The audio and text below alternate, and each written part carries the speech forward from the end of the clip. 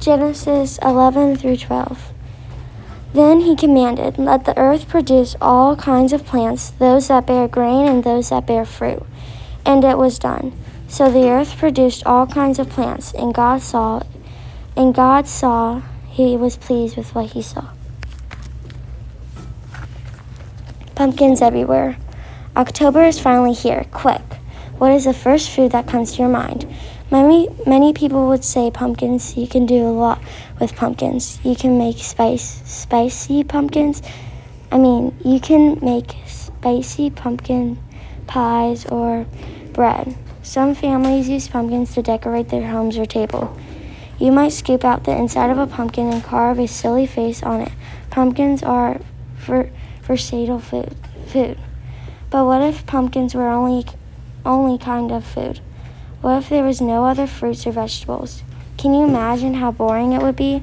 Pumpkin pancakes, pumpkin ice cream, frozen pumpkin yogurt, pumpkin turnovers.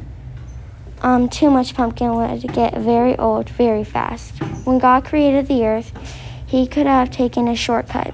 He could have decided to make only one kind of tree, one kind of flower, one kind of bird. You get the point. Imagine a world with only pine trees, sunflowers, and doves. Each is beautiful, but without a variety, you'd get tired of seeing them all the time.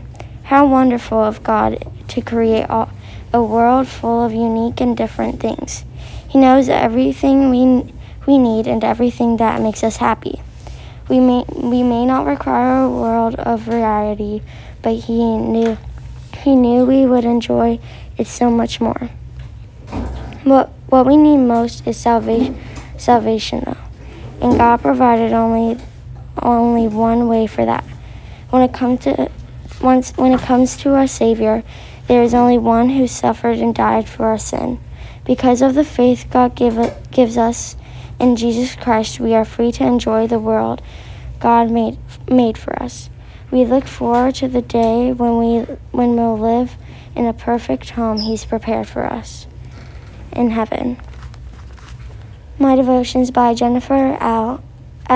Alley.